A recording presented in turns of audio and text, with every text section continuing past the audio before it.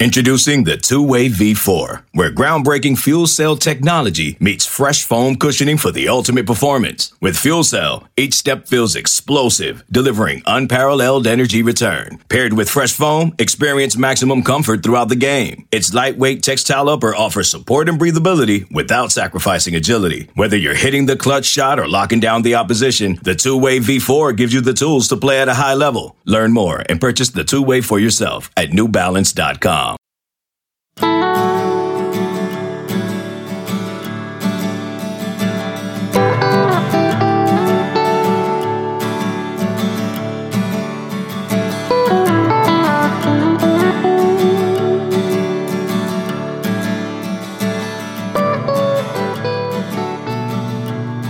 Welcome back to the State of Recruiting, your weekly recruiting podcast at Horns 24/7. I'm Mike Roach. I'm joined as always by Nick Harris.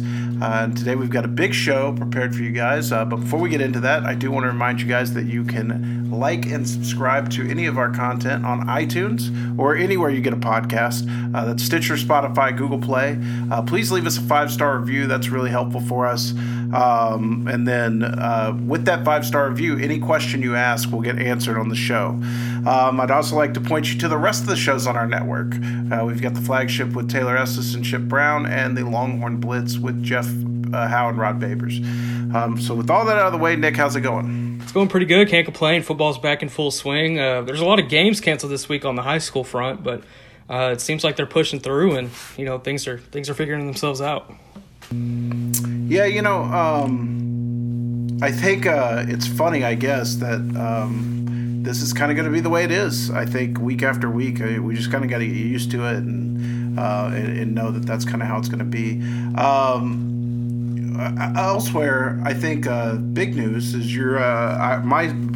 since last time we talked, the Stars have been knocked out of the Stanley Cup after a valiant run, and the Heat are in the NBA Finals. Yeah, we could talk about the Stars. We don't have to talk about the Heat, though.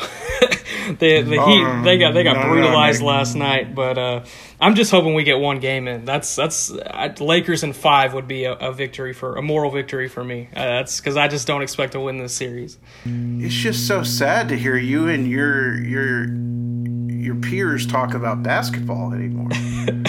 Yeah, what's your beef with it? Well, it's just like, it's like I'm just happy to be here kind of thing. No, man, you're in the final. Look, the Stars, I was kind of that way with the Stars. Like, I knew Tampa was a much better team. But like, you're here, you might as well win the damn thing, right? And, I don't know. To me, like, if Jimmy Butler doesn't win, at least LeBron will get another one. I like, that's not how it goes, man. When the Mavericks went to the finals back in 2010 or 2011, I can't remember which year, 2011, I hated the Heat. I wanted to see everything bad happen to them. And yeah, but you're a LeBron hater. It's a little different. But I was a huge Dwayne Wade fan. Okay. And I was a huge Chris Bosh fan. But I hated the Heat. I hated the Heat for the first time they beat the Mavs in the finals and cheated. And I hated the Heat for everything they were as a super team. And I hated them because they were the Mavs' opponent.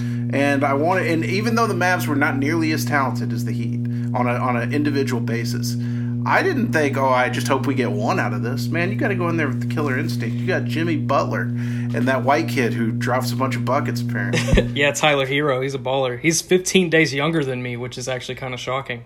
We found someone younger in the league. Now you're getting to that age. LeBron is like 3 months younger than me, and that's always a trip because, like, you look at him and I think, that's a full-grown man with a family and everything. And I still kind of think of myself as a kid from time to time, so that's what's funny about it. All right, well, let's jump right in. Texas did get back on the board last week with a commitment, and it was an offensive line commitment. So I know everybody's been asking for one of those. From Max Merrill of Straight Jesuit in Houston. And, Nick, I'll tell you, out of the guys that Texas has kind of targeted as I would say secondary options since losing out on the majority of the in-state options, I really actually kind of like Max Merrill. I think he's one of the better options there at the position. If you look at the guys that they offered right before him, Ryan Lingell and Jack Lehrer, I actually think that Merrill's probably got the best upside of those three. Yeah, he's got a huge frame, and he plays for a pretty stout program down there in the Houston area for Strake Jesuit. They've been able to produce some pretty big dudes in the last 10 to 15 years. But I like the Max Merrill pick, and I like that he's a part of the class now as well. I think he's a guy that can show up on campus and really develop in that first year, and get in that weight program and learn the system, and then in the next couple of years really thrive and try to absorb everything, kind of like how Samuel Cosme has done. I know it's kind of something we keep pushing whenever it comes to talking about underrated offensive line recruits is Sam Cosme, but he's the perfect example. He was a kid that was a very low tier 3-star coming out of Atascocita. I think he was in the thousands as far as player rankings, and now if you look at mock drafts, he's almost in every top 10. So I think that Max Merrill is going to have a very good situation in Austin. And I think we should mention that, Cosme and to an extent Derek Kerstetter have been examples of underrated linemen that Connor Williams, I think you could even throw in there and say Texas has done a lot with those guys, but those are very much the exception, not the rule. Doesn't mean it can't happen for Max Merrill. Like I said, I think he is a guy that has all the tools, but it's not the best strategy to have to continue to rely on finding these hidden gems. I mean, the best strategy is to recruit the best talent. It kind of makes me wonder where things stand numbers-wise on the offensive line. I haven't got complete clarity on that because they do still have an offer out to Jacoby Jackson, and I start to get the feeling that Jackson's liking Texas more and more. I actually talked to a coach who was preparing, a high school coach who was preparing film against Mansfield Summit, and called me out of the blue just to tell me he thought that Jackson could be a very, very special player at the next level. So, maybe there's something there. I'll have to get some more clarity on where numbers stand from that side. Yeah, I really like Jacoby Jackson. What I saw from him a couple weeks ago when I saw him in a Mansfield Summit scrimmage against Killeen, he's really big and really strong, and he's lost a lot of that unnecessary weight that I think we all thought he had last year.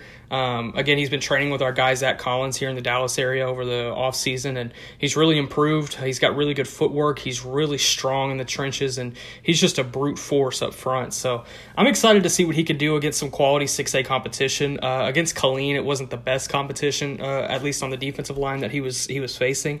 But I'm excited to see what he could do against some pretty good 6A teams in that area. Yep, so big to do for them. As we record this, it's actually Thursday afternoon. Andrew Makumba will make his decision later tonight, but by the time you hear this tomorrow, he'll have already made the decision.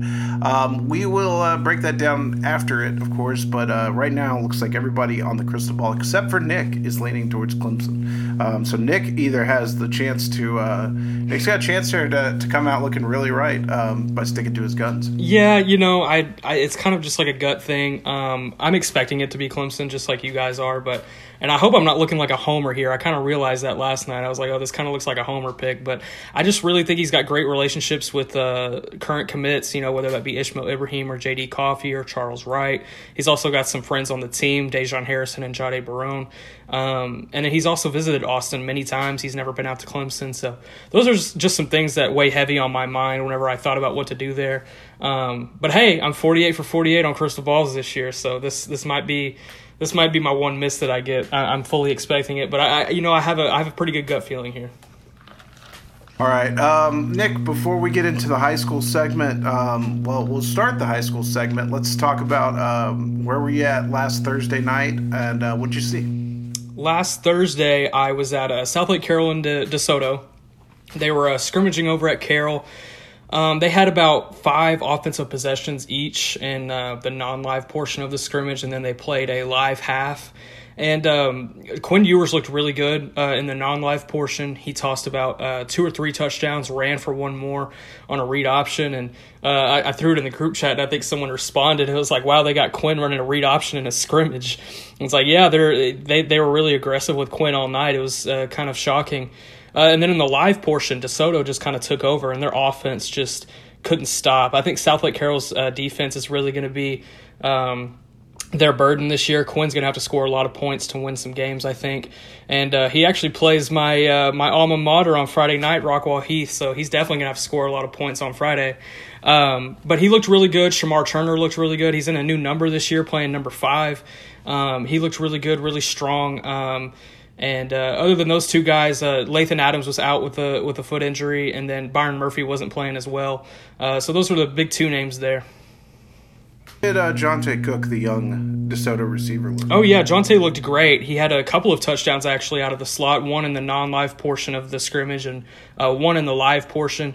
He's just really fast. I mean, he's faster than anybody on Carroll secondary, at least, and I think there's going to be a lot of 6A secondaries that are going to have troubles containing him this year. All right. Thursday night, I was at the Battle of the Axe in Denison, which didn't have the full power to it due to a limited crowd, but was still a pretty cool environment. Still a lot of fun. Went and saw our guy Sean Cooper at C4 early that day. He took me to lunch in Durant, Oklahoma, just over the border, and then we went to the game together and saw what was it looked like Sherman came out on fire in the first half against Denison and was punching Denison in the mouth all up and down the field. And then, Denison really turned it on in the second half. I grabbed Coach Chad Rogers after the game and said, I don't know what the hell you said to him at halftime, but it worked. And, his comment was, I just told him to stop doing dumb stuff. It was a rivalry game. It was a lot of 15-yard penalties for pushing and shoving after the play and things like that were hurting them. Jadarian Price, the Denison running back who I went to see, was phenomenal. Looks healthy again. A lot of burst off that bad ankle he had last year, and ran for nearly 200 yards and a couple touchdowns. So I'm really happy to see him back healthy and looking good. Nick, you had a big game on Friday. Who did you see Friday night? Went down to Harris County and saw Galena Park North Shore and Shadow Creek at Galena Park ISD Stadium. It was pretty solid in the first half. Both teams were pretty sloppy in the first half. There was a lot of turnovers on both sides and just a lot of swings of momentum. That was just a game of big swings of momentum, honestly. And then in the third quarter, North Shore kind of opened it up on a 95-yard pick six by Denver Harris. And then on the very next possession, Shadow Creek drove down to the 2-yard line and fumbled a snap. So that's a good 14-21-point swing that they were on the bad side of, and they ended up losing 38-21. North Shore looked really great from an offensive standpoint. Shadrack Banks was back. He had a couple of receptions for them, but Charles King was mainly their big receiver on Friday. He was linking up with Demetrius Davis quite a bit, and Demetrius looked pretty good himself. He had a rushing touchdown that went viral where he had two linebackers run into each other, one of them not being Terrence Cooks. But Terrence Cooks also looked pretty good on the defensive side of the ball. He had double-digit tackles. He had a strip sack in the first quarter. He was playing with a broken pinky, so he had a club on his right arm. So he was just looking mean and nasty out there, and he was definitely playing like it too. He was frustrated after the game, of course. He felt like there was a lot of things on defense they could have done better. And they only had 14 points on offense. 7 of them came on a kickoff return to get to the 21. So definitely a lot of things to fix on offense as well. But I think Shadow Creek's really just got to fix up their sloppy play, and I think they'll be all right. But from a recruit standpoint, Demetrius Davis looked fantastic, just as he has the past couple of years. Terrence Cooks was arguably the best player on the field. It was either him or Davis, one of the two. And Denver Harris had a great game as well. He got beat a couple of times matching up with CJ Guidry, but he was able to rebound, get a couple of interceptions, and play some big time ball. There was also a 2023 corner for North Shore that I found that I really liked. His name is Jacoby Davis. He was matched up on Randy Bobo Masters, a 2022 commit for Baylor, and I don't think Bobo had a reception the entire game. He was playing really good lockdown D on him, and I liked what I saw from him. So you are here to report that North Shore is in fact still good. Very good, very much so. Well, I am here to report that Denton Ryan is also still very good. I saw them Friday at the stadium at AT&T. And I don't ever think about this because I just think big schools in DFW, sometimes I'll lose track of who's 5A, who's 6A. And for some reason, I always think of Ryan as 6A because they always have so much talent. But when you talk about a 5A team playing a 6A ranked team and the beating that Ryan put on Martin, it's impressive. I mean, Martin was never in that game from the very beginning. And when Ryan put the hammer down, they did whatever they wanted. That was the effort led by Jatavian Sanders, who had, I think, 7 catches for 160 so odd yards, 2 touchdowns, and then he had incredible pick six when they tried to throw a screen his way. He just kind of one-handed it and ran down the field. Really showed what kind of two-way star he is on the field. And Billy Bowman had a good game, kind of quiet, had a touchdown catch and then wasn't really thrown at defensively. And then, when you look at guys like the underclassmen for Ryan, Austin Jordan, and Anthony Hill, those guys, Anthony Hill didn't get to play a lot. I think he was dealing with like a stomach virus or something. And Austin Jordan really didn't see much action his way. On the other side of the ball, I did think Maurice Blackwell was really impressive. The guy, him and there was a young corner whose name I don't have in front of me for Martin, another 2023, that really popped out in that game. The young corners, he had to his first varsity assignment was covering Jatavian Sanders. So welcome to varsity football. And look, I mean, he got bullied a couple times. He got shoved down by Sanders on one of the touchdowns and ran over. But that kid battled and he hung in there. He had a couple good kickoff returns as well. So really good player. I think that for me, though, Blackwell was the guy for Martin, always around the ball. I think the official tally was 10. It felt like he had 20 tackles. I mean, he was in on absolutely everything. So yeah, it was a lot of fun. And then in the second game, I stuck around at AT&T because the great Phil agreed to put the Stars game on in the press box if I'd stick around. And so I watched Longview and Temple. And man, I don't know what I was expecting out of that game. Temple looks good, and they've got a couple of young guys as well. So all in all, a good week of football. Nick, you and I are going to the same game actually tonight. We'll both be at Globe Life Field to see Arlington, Bowie, and Mansfield. What's your Friday night slate looking like? Friday night, I'm heading out to Justin to see Justin Northwest and McKinney North. Looking forward to seeing J.J. Henry and getting an update on his recruitment.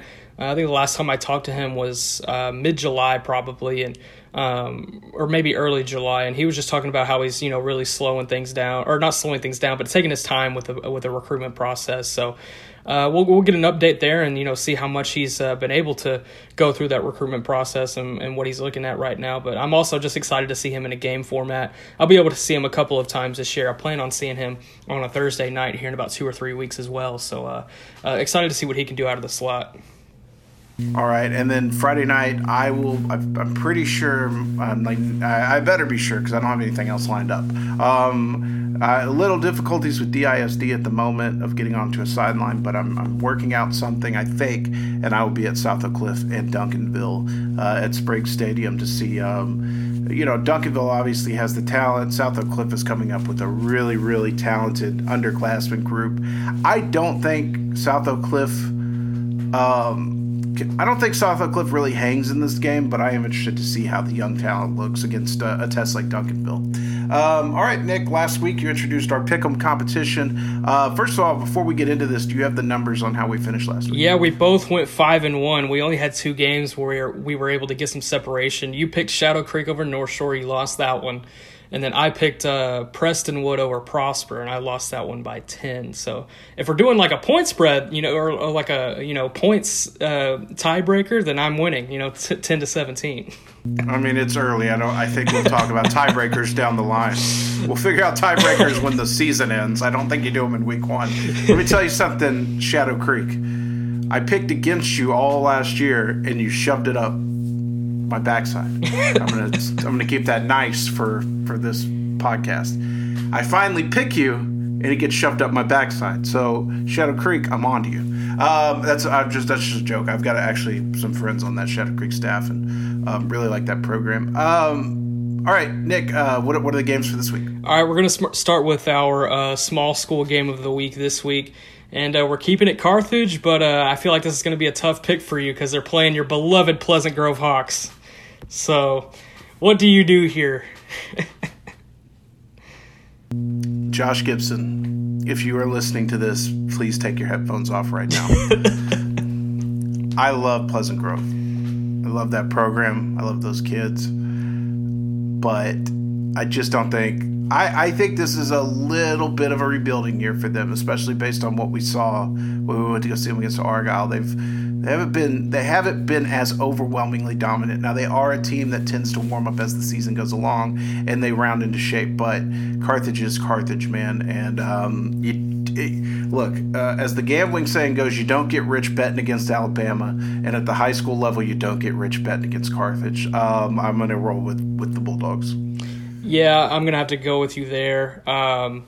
They just looked really good last week against Gilmer, a pretty good Gilmer team, and it looks like they're surely on their way to another state title.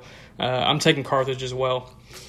Our first big school game of the week, first of 5, we got Atascocita and Allen. I think this is a game you were trying to get into, but Allen is not allowing sideline access this year, so weren't able to get that one in. But who do you got winning that one?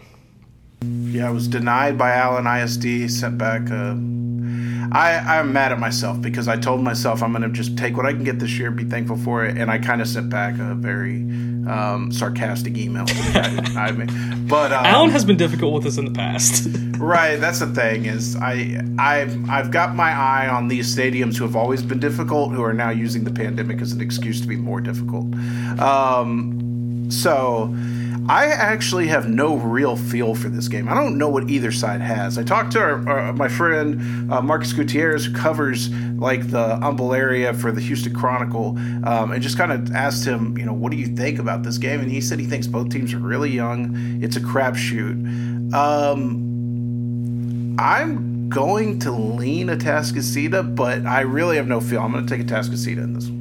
Allen has they have never lost a game in that big shiny new stadium that they built back in, I guess it's 2012 or 2013. They've yet to lose in it.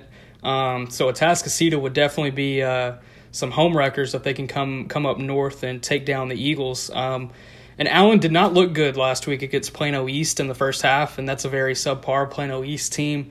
So I'm gonna roll with Atascocita as well. I was hoping to gain some separation on you. I thought you would pick Allen here, but I'm gonna take Atascocita as well. I thought you're a former Allen High School student. Yeah, I went there my freshman year. For the folks that don't know, I thought for sure with that stat you threw out too that you were going to pick Allen. I thought that this is where we would get the separation. Okay, well I was almost chalking that one up as a loss, but now I feel like it washes out if we both lose. All right, what's next? What's the next game? This next game, it's the rights for the city of Lubbock Coronado and Lubbock Cooper. You got Sawyer Robertson at quarterback for Coronado, and then Lubbock Cooper, they're just solid. They got Kobe McKenzie on that linebacking core. So who do you got in this one? I don't know much about West Texas football. As I often tell my wife, I don't go west of Fort Worth. But I know Sawyer Robertson's very good, but man, Cooper's, I don't know how much they brought back from last year's team. And for those listening at home, we literally put these picks together like right before we press record, so I didn't look into any of these teams. I don't know what Cooper brings back, but last year I know that they should have beaten Aledo in the playoffs. They got the loss on what was, I can say, a very controversial call. I just kind of think that their style works and their defense is really nasty. I'm going to take Cooper in this one. Yeah, the winner of this game is either going to be Coronado's offense or Cooper's defense. Whoever wins that matchup wins the game.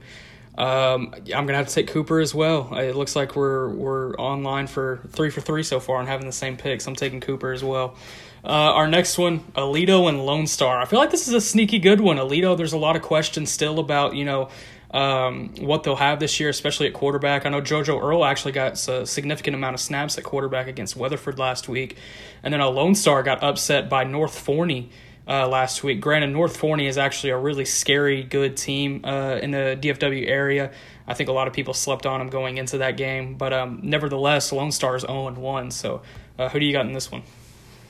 Yeah, so this is a tricky pick for me because part of me looks at it and says, well, Lone Star is definitely not what we thought they were last week. But as you mentioned, North Forney is a really sneaky good team. And I always Jeff Rayburn's too good of a coach. I just think coming off a loss like that, they're going to be really dialed in and focused. On the other hand, Aledo is Aledo, man. And it was Weatherford, but they didn't look like they missed a beat. I didn't get to see much of that game. Who's playing quarterback for them? Because I know the kid who transferred in got hurt. Did they put JoJo at quarterback? They did have JoJo playing quarterback at times, just running some wildcat kind of stuff and some short routes. There was another quarterback that got some snaps as well, though. I just went back and watched JoJo's film, and he was playing receiver quite a bit as well. So they definitely have someone who's trying to throw at quarterback for Aledo. The thing is, defensively, I think Aledo's a better team now than they were last year, honestly. B.J. Allen's a year older. And then Jaden Allen, his little brother, had a pick 6 last week, is a stud. And actually, people I know who work with both of them think Jaden's actually maybe the better player long term. So, you know what? This feels like this is a Tarrant County thing. Actually, Aledo is not Tarrant County. It's close to Tarrant County. It's your neck of the woods.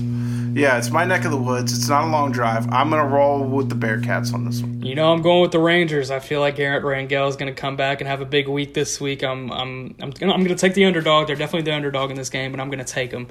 I think they pull this one out.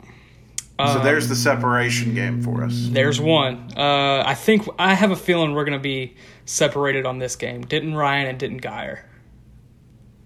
Okay, so that makes me think you know where I'm going. You do. Yeah. I'm a son of Ryan. I just am. The De La Torres are great people. Jatavian Sanders is a monster. Billy Bowman is a monster. I don't think Bear Alexander is going to be eligible this week, but monster. Man, Geyer's got some of my favorite kids, though. I mean, Deuce Harmon is in the running for one of my favorite people of all time. But I got to roll with the Raiders on this one, man, as I always tend to do. It's going to be a great game. That's a banger of a game. Man, I would have almost said, hey, Nick, you should go to that instead of Northwest game, except I just saw Ryan last week and just talked to all those kids. So there's really no need, but that's just that'd be a fun game to watch at any rate. I got to roll with the Raiders on this one. Yeah, City of Denton championship pretty much. Something if you go back and look, especially last year, at what Rodney Webb was able to do for Rockwall and getting them ready for big games against big teams. Oh, I forgot. How did I forget Rodney Webb was the head coach? That's why you're going, Geyer. Okay. So he always had them ready for big games against big teams. They were always, ready for the challenge, and they beat some teams that they probably shouldn't have last year. And now that he has a significant amount of talent at Denton Geyer, getting ready for a big game against a crosstown rival, I think Rodney Webb's going to be ready for it. Give me Geyer by like 3 in a shootout. I mean, hey, it's certainly possible. I mean, that's 2 really good teams right there. That's going to be a fun matchup. I actually talked to somebody on the old Geyer staff that went to San Marcos that said it's funny how Ryan didn't ever want to play Geyer until we went to San Marcos, and now they got him on the schedule. So I do love Rodney Webb. Think he's a great coach. Think he gets his guys up. I think there's very few coaches who are better than him in the state, but it makes me wonder, man, with a pandemic and less prep time, how much he's really making an influence there early. I gotta go with my boys. I betrayed Pleasant Grove already, and I feel like the Pleasant Grove hat on my shelf back here is staring at me now. I gotta roll with Ryan. I can't betray both my core teams there. Our last game of the week, Shadow Creek and Bridgeland. Of course, Shadow Creek had a little tough loss last week. They played pretty sloppy. Bridgeland had a big win, and they played Klein Kane. They were able, despite Jadon Blue running all over Bridgeland, they were still able to pull out a 56-49 win. Connor Weigman looked fantastic. So I think this is a sneaky good one. I think Bridgeland really has a shot here. Who do you got? I love Connor Weigman, and I think Dylan Goffney is going to be back this week. He didn't play, from what I understand, Correct. in that Klein Kane game, and that's their most dangerous weapon at receiver. A kid that I love. I've loved Dylan Goffney forever, and unfortunately Texas just didn't. He didn't feel he was on their level, so I never really got to cover him. But that kid to me is a star. This is sneaky by you, Nick, because I feel good about my Carthage pick and about my Ryan pick and what was the Aledo pick. But, man, as I just talked about, I end up on the wrong side of Shadow Creek no matter where I go. I love Connor Weigman. Fun fact, when Quinn Ewers was close to committing, and at the point that we didn't know who it was going to be, I wrote a preparatory, where does Texas go next? Just in case the commitment was somebody else that I was going to prep. And the first name on that list was Connor Weigman. I think he is an absolute superstar, a really good player, and he really bared that out last week. I'm going back to the well. Part of me says Shadow Creek's not taking an 0-2. They've never lost a regular season game until last week. It's hard to see them taking an 0-2. This is tough. I want to pick Bridgeland. I'm going to pick Shadow Creek. Gotcha. I respect it. Yeah, Bridgeland's got a lot of weapons on offense and defense. They got a couple of D1 commits on defense as well. One that was hurt last week as well, so they'll have him back. But Bridgeland, they're going to be up a creek with no paddle. I'm taking the Creek boys. Okay, so no separation there. That's good. So even if I end up on the wrong side of Shadow Creek, we're still good there. Absolutely. All right. That'll do it for our high school segment. Nick, thank you for preparing those games. We'll keep you updated on the records as of next week. We hope you're enjoying this week's episode of The State of Recruiting. We'll be back with the second half after a word from our sponsors.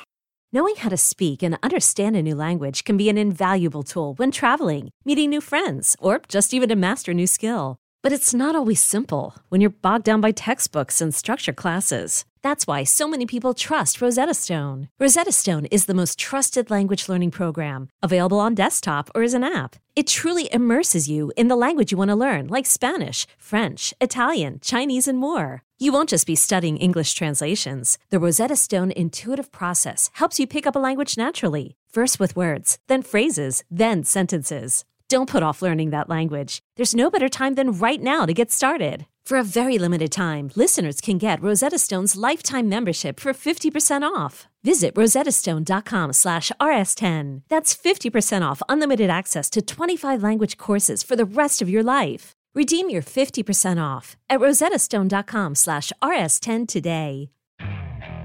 Okay, picture this. It's Friday afternoon when a thought hits you. I can spend another weekend doing the same old whatever, or I can hop into my all-new Hyundai Santa Fe and hit the road. With available H-Track all-wheel drive and 3-row seating, my whole family can head deep into the wild.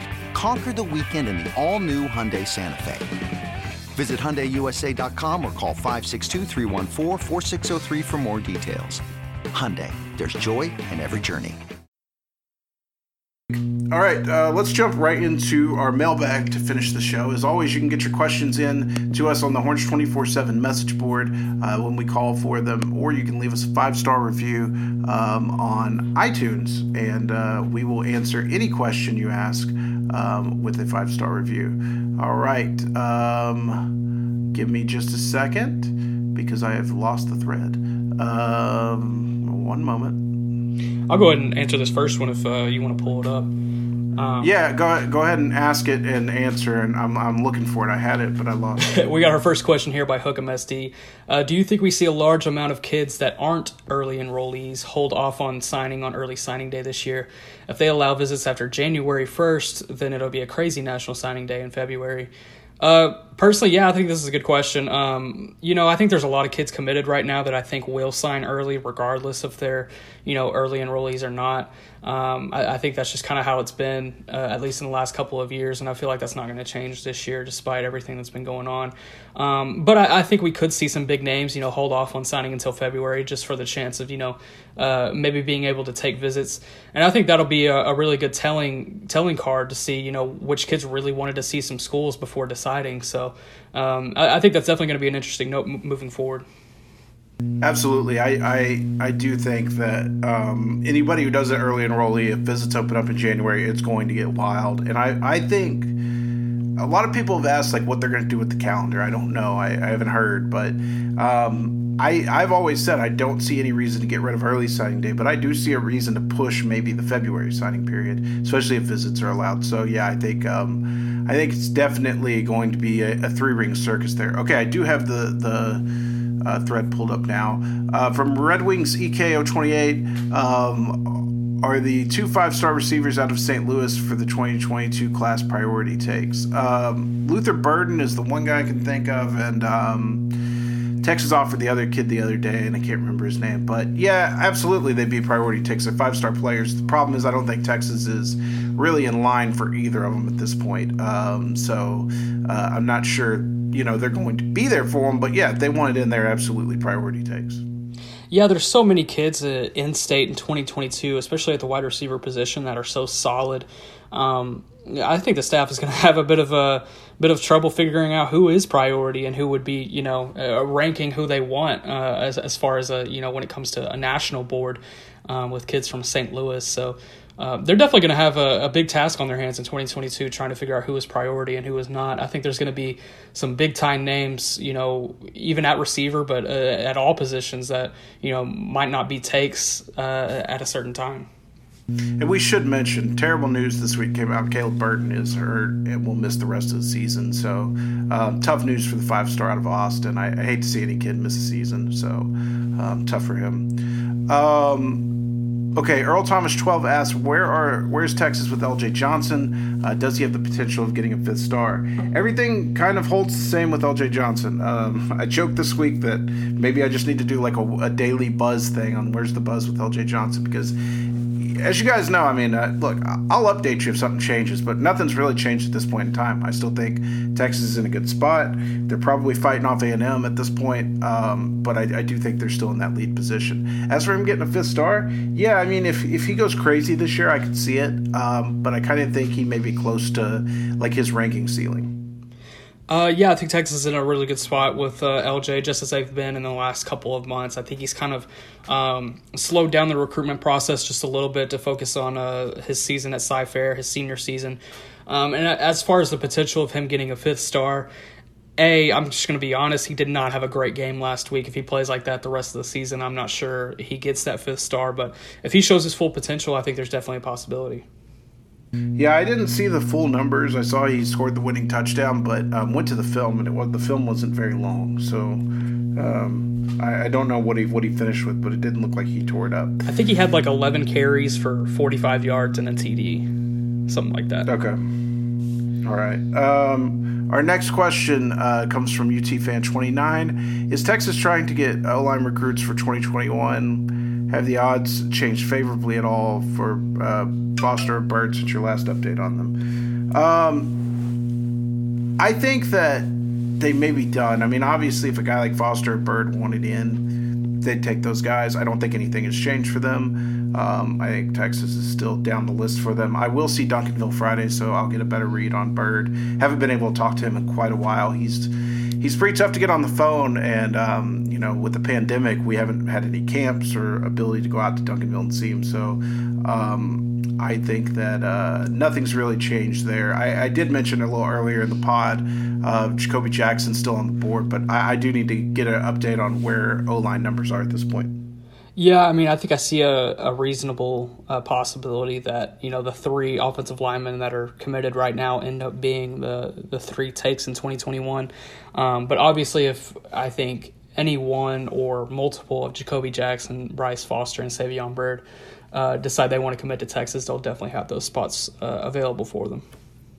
All right, from Hornsfan 7612, with the 2018 class being the secondary dream team, Jalen Green, Caden Stearns, BJ Foster, Deshaun Jameson, Anthony Cook, and DeMarvion Overshone, what were 1 or 2 things that stood out about their games to you?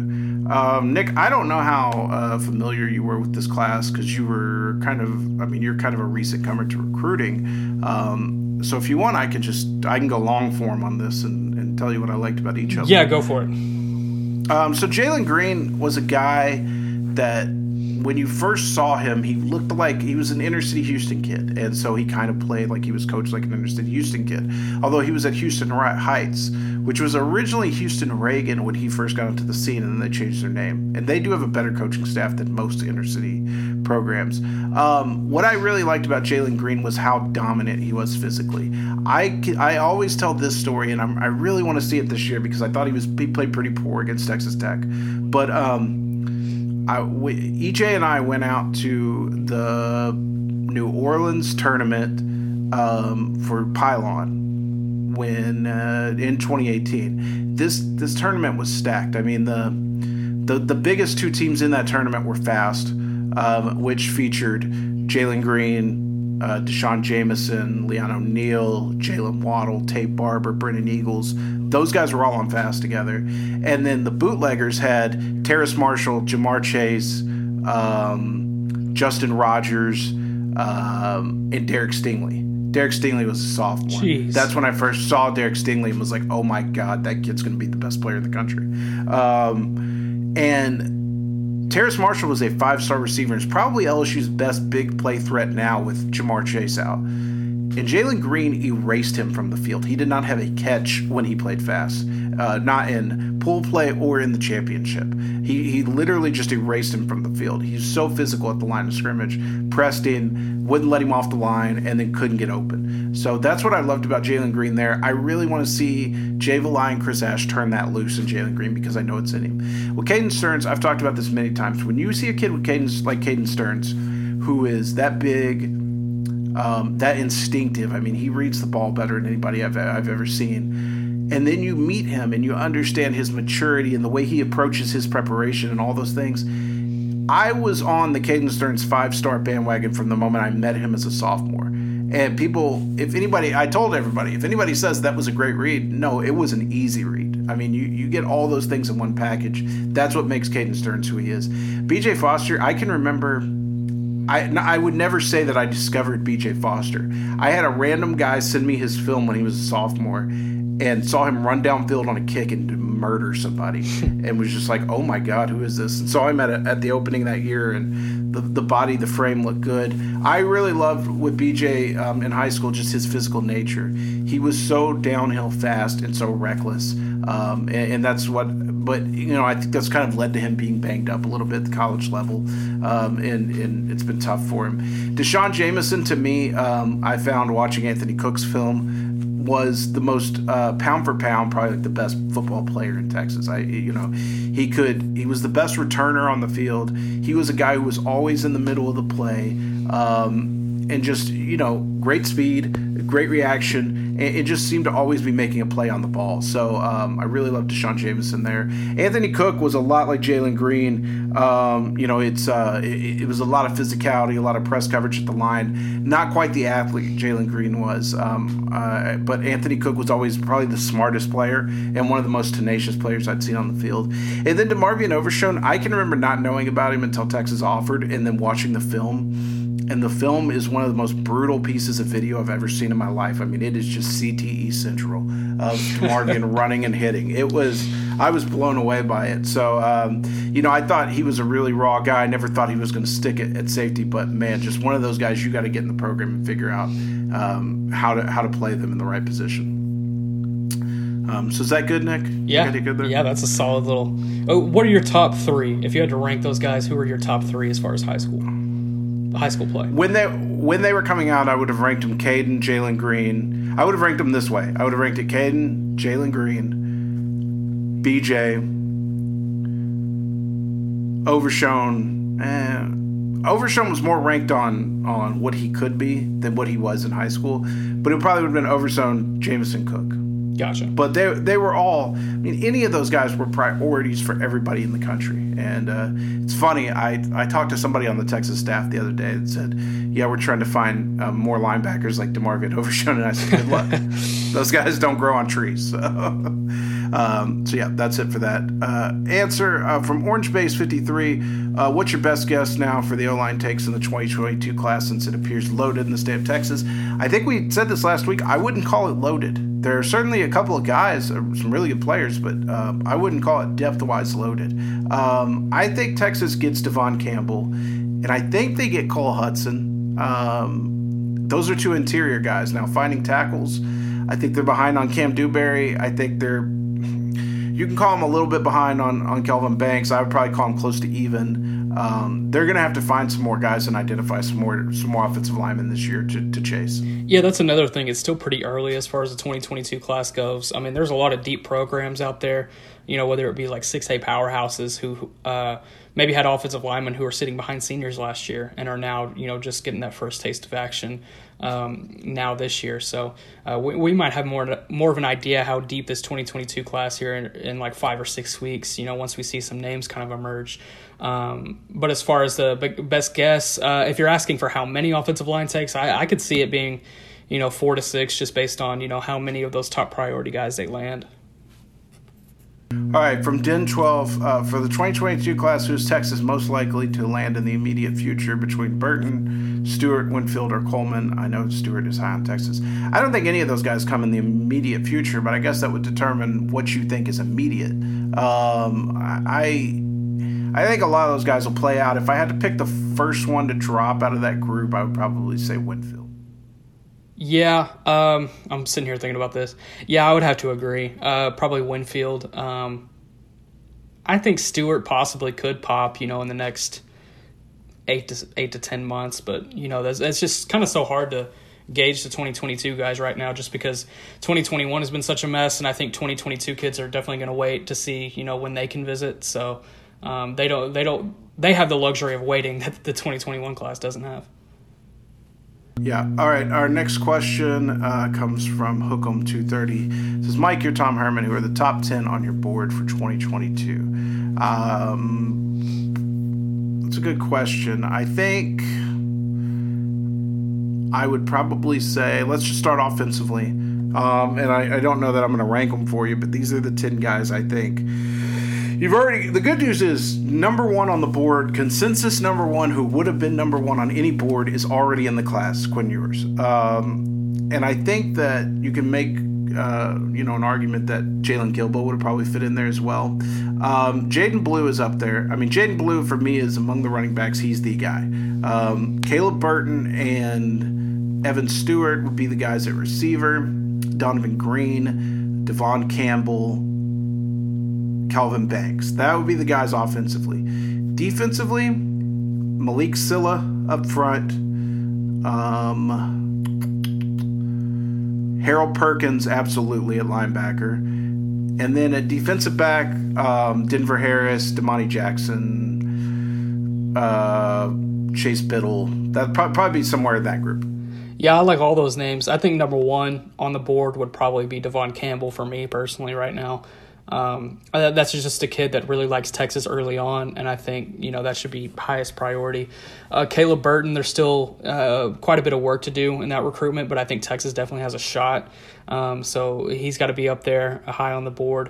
And you mentioned Jadon Blue, but I also really like this new offer that we got this week, Jamarian Miller out of Tyler Legacy, formerly known as Tyler Lee. Jamarian had a huge week one performance. He had over 340 yards, 4 touchdowns. It's a really good find by Stan Drayton. He's the brother of former Texas signee Damian Miller, so there's already some connections there. Jamarian grew up watching Texas, so I think that's a kid that they could definitely zone in on pretty early, and if they somehow miss out on Jadon Blue, then they have a pretty good plan B option there.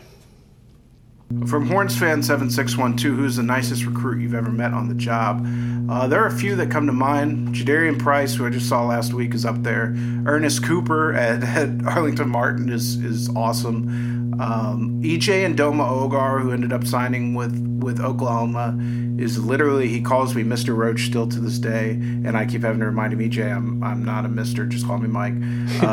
He actually launched a clothing line and called me out of the blue and said, I need your address, I'm going to send you some stuff from this clothing line I launched. Love that kid. And I would also say Tope Amade, who was really the first guy I ever really clicked with. He and Tope was just a giant teddy bear. Nicest recruit. Jalen Milroe is just a great kid. I love chopping it up with Jalen. Ishmael Ibrahim, that's another pretty good one. I know I'm staying 2021. Man, trying to think of a couple of others. There's honestly a lot of pretty good ones. They all kind of just run together. Terrence Cooks is another pretty good kid. And Terrence Cooks is awesome. And you rarely meet kids that are just, difficult to work with. I think there's definitely more great ones than difficult ones. I worded that bad. I worded that bad. There's more great ones than difficult ones. That's what I really meant to say. You have not been in the business long enough to make that call. Because I could equally run off a list of awful. Don't ever want to talk to them again. I have a couple. Hope the worst things in life happen to these people. From Longhorn Fan 815, who would you have ranked higher, Evan Stewart or Garrett Wilson? I've often compared Evan Stewart to Garrett Wilson. I think Evan Stewart's a better athlete than Garrett Wilson, but Garrett had a sense of body control when going up for the ball, a lot from his basketball background that I think was just different. I think he also had a lot more just kind of natural receiving ability. So I think I'd have Garrett slightly over Evan Stewart, but I mean, Evan could definitely close that gap in the next 2 years. No disrespect meant towards Evan Stewart whatsoever. He's a quality wide receiver, definitely a deserving of that 5-star. But I think the only thing he's better at Garrett Wilson is TikTok. He's got like 2 million followers on TikTok, so I'll take Evan Stewart in that battle, but not as a wide receiver. I mean, he's also much faster. That is true. He probably jumps as well as Garrett. Like, he does everything athletically as well as Garrett, but Garrett had just a different type of game. It's hard to explain. He's just built different. He is the definition of built different.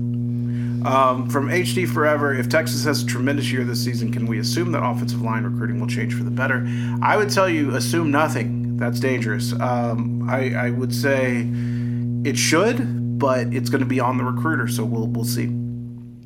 Yeah, I think it's just a year-by-year basis. I think I said it last week. I think Texas had a lot of unlucky breaks in the 2021 class when it came to offensive line recruiting. Maybe there were definitely a couple things that I think the staff could have done better, but it was mainly just a lot of unlucky situations that broke. So I think 2022 they can definitely rebound, and especially if they can land Devon Campbell pretty early, that's a pretty good first offensive lineman to have off the bat. He can help bring in some other guys. So I think the 2022 offensive line class really revolves around him and when he decides to commit, and how much of a recruiter he could be if he ends up recruiting to Texas, or if he ends up committing to Texas. All right, our last question. Charles Daniels hit us up a day after we recorded last week. Let's go. So I've saved this question. He said, hey, Mike, hypothetical, COVID comes to an end tomorrow. Everything goes back to normal, immediately full stands for games and official visits back on. What would the first official visit weekend look like? Who would Texas invite? Who would show up? And how would it change the 21 or 22 class? Ooh. I think the first official visit weekend would be tough because everybody would be angling to get those kids in. And so it would kind of pull them apart. What I think is the first official visit weekend where you could get the majority of the kids you want on campus. I think if you're Texas, you have to fire all the guns for guys like Bryce Foster and Savion Byrd and even Tamisha Adelier, who I talked about last week, has actually been hearing from Texas a little more. And you've got to try to get some of those highly ranked guys back on campus. And you've also got to take shots at some of those guys who you really wanted but committed elsewhere now that they can take visits.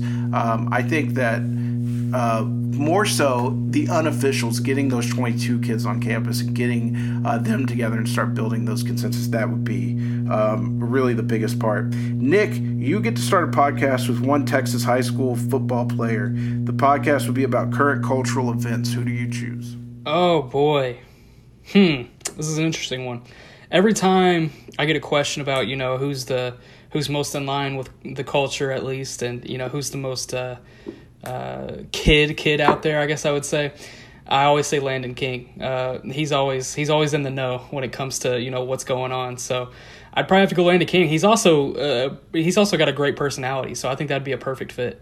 Yeah, I mean, if you think back to when we had Landon on the show and the 2 weeks that he was a Texas commit, he is an awesome interview. Like, I love doing that interview. That's the part, and I told him this when he decommitted. I said, I'm happy for you. I want you to go wherever you want to go, but I'm kind of pissed because I really enjoyed talking to you, and I would love to have you back on our podcast and stuff. And he told me, whenever you need me, baby, just hit me up. So I'm really bummed. Actually, like, I wanted to go see Atascocita because it helps me see Atascocita without going to Houston. But I'm really bummed because I wanted to go see Landon King play against Allen, and that's really kind of why the guy at Allen got a snide remark back to him. So. The King is going to have a big game this week. I'm predicting it. All right, there we go. That's going to do it for the mailbag. As always, thank you guys for your engagement. Thanks for getting to us and being part of the show. All right, Nick, before we get out of here, anything else you want to add in? Nothing much, just ready to get out to these games this week, and it's been so nice. I think it's been really different from years past, being like the first couple of weeks of big school ball, because I'm used to going to like a week 1 or a week 2 game and just sweating my butt off, but it's been fantastic. It was great last Friday night, and it looks like it's going to be great tonight, so yeah, I'm excited. I just love this weather. I like the 4-week setback. Yeah, you can finally wear sweatpants and stuff and not be mocked. Exactly. For those who don't know, I think we've mentioned on the show before, Nick loves to wear sweatpants and sweatshirts in the summer in Texas, and I don't get it. Yeah, I'm really excited to be back to these 2 games a week, man. Like it's felt like a sense of normalcy. Even being at AT&T last week was kind of weird. Like there were like 14 of us in the press box, and we all kind of sat in the same area, but far enough apart where you could take off your mask and be safe and everything. And so it was just good to finally be in a place where you could take your mask off and relax and watch football and just joke around. And I sat in between, Nick, you'll be jealous, I sat in between Mike Craven and Hayden. Oh boy, I bet you had a night. With Step in front of me, in the row in front of me. So we had a pretty fun night.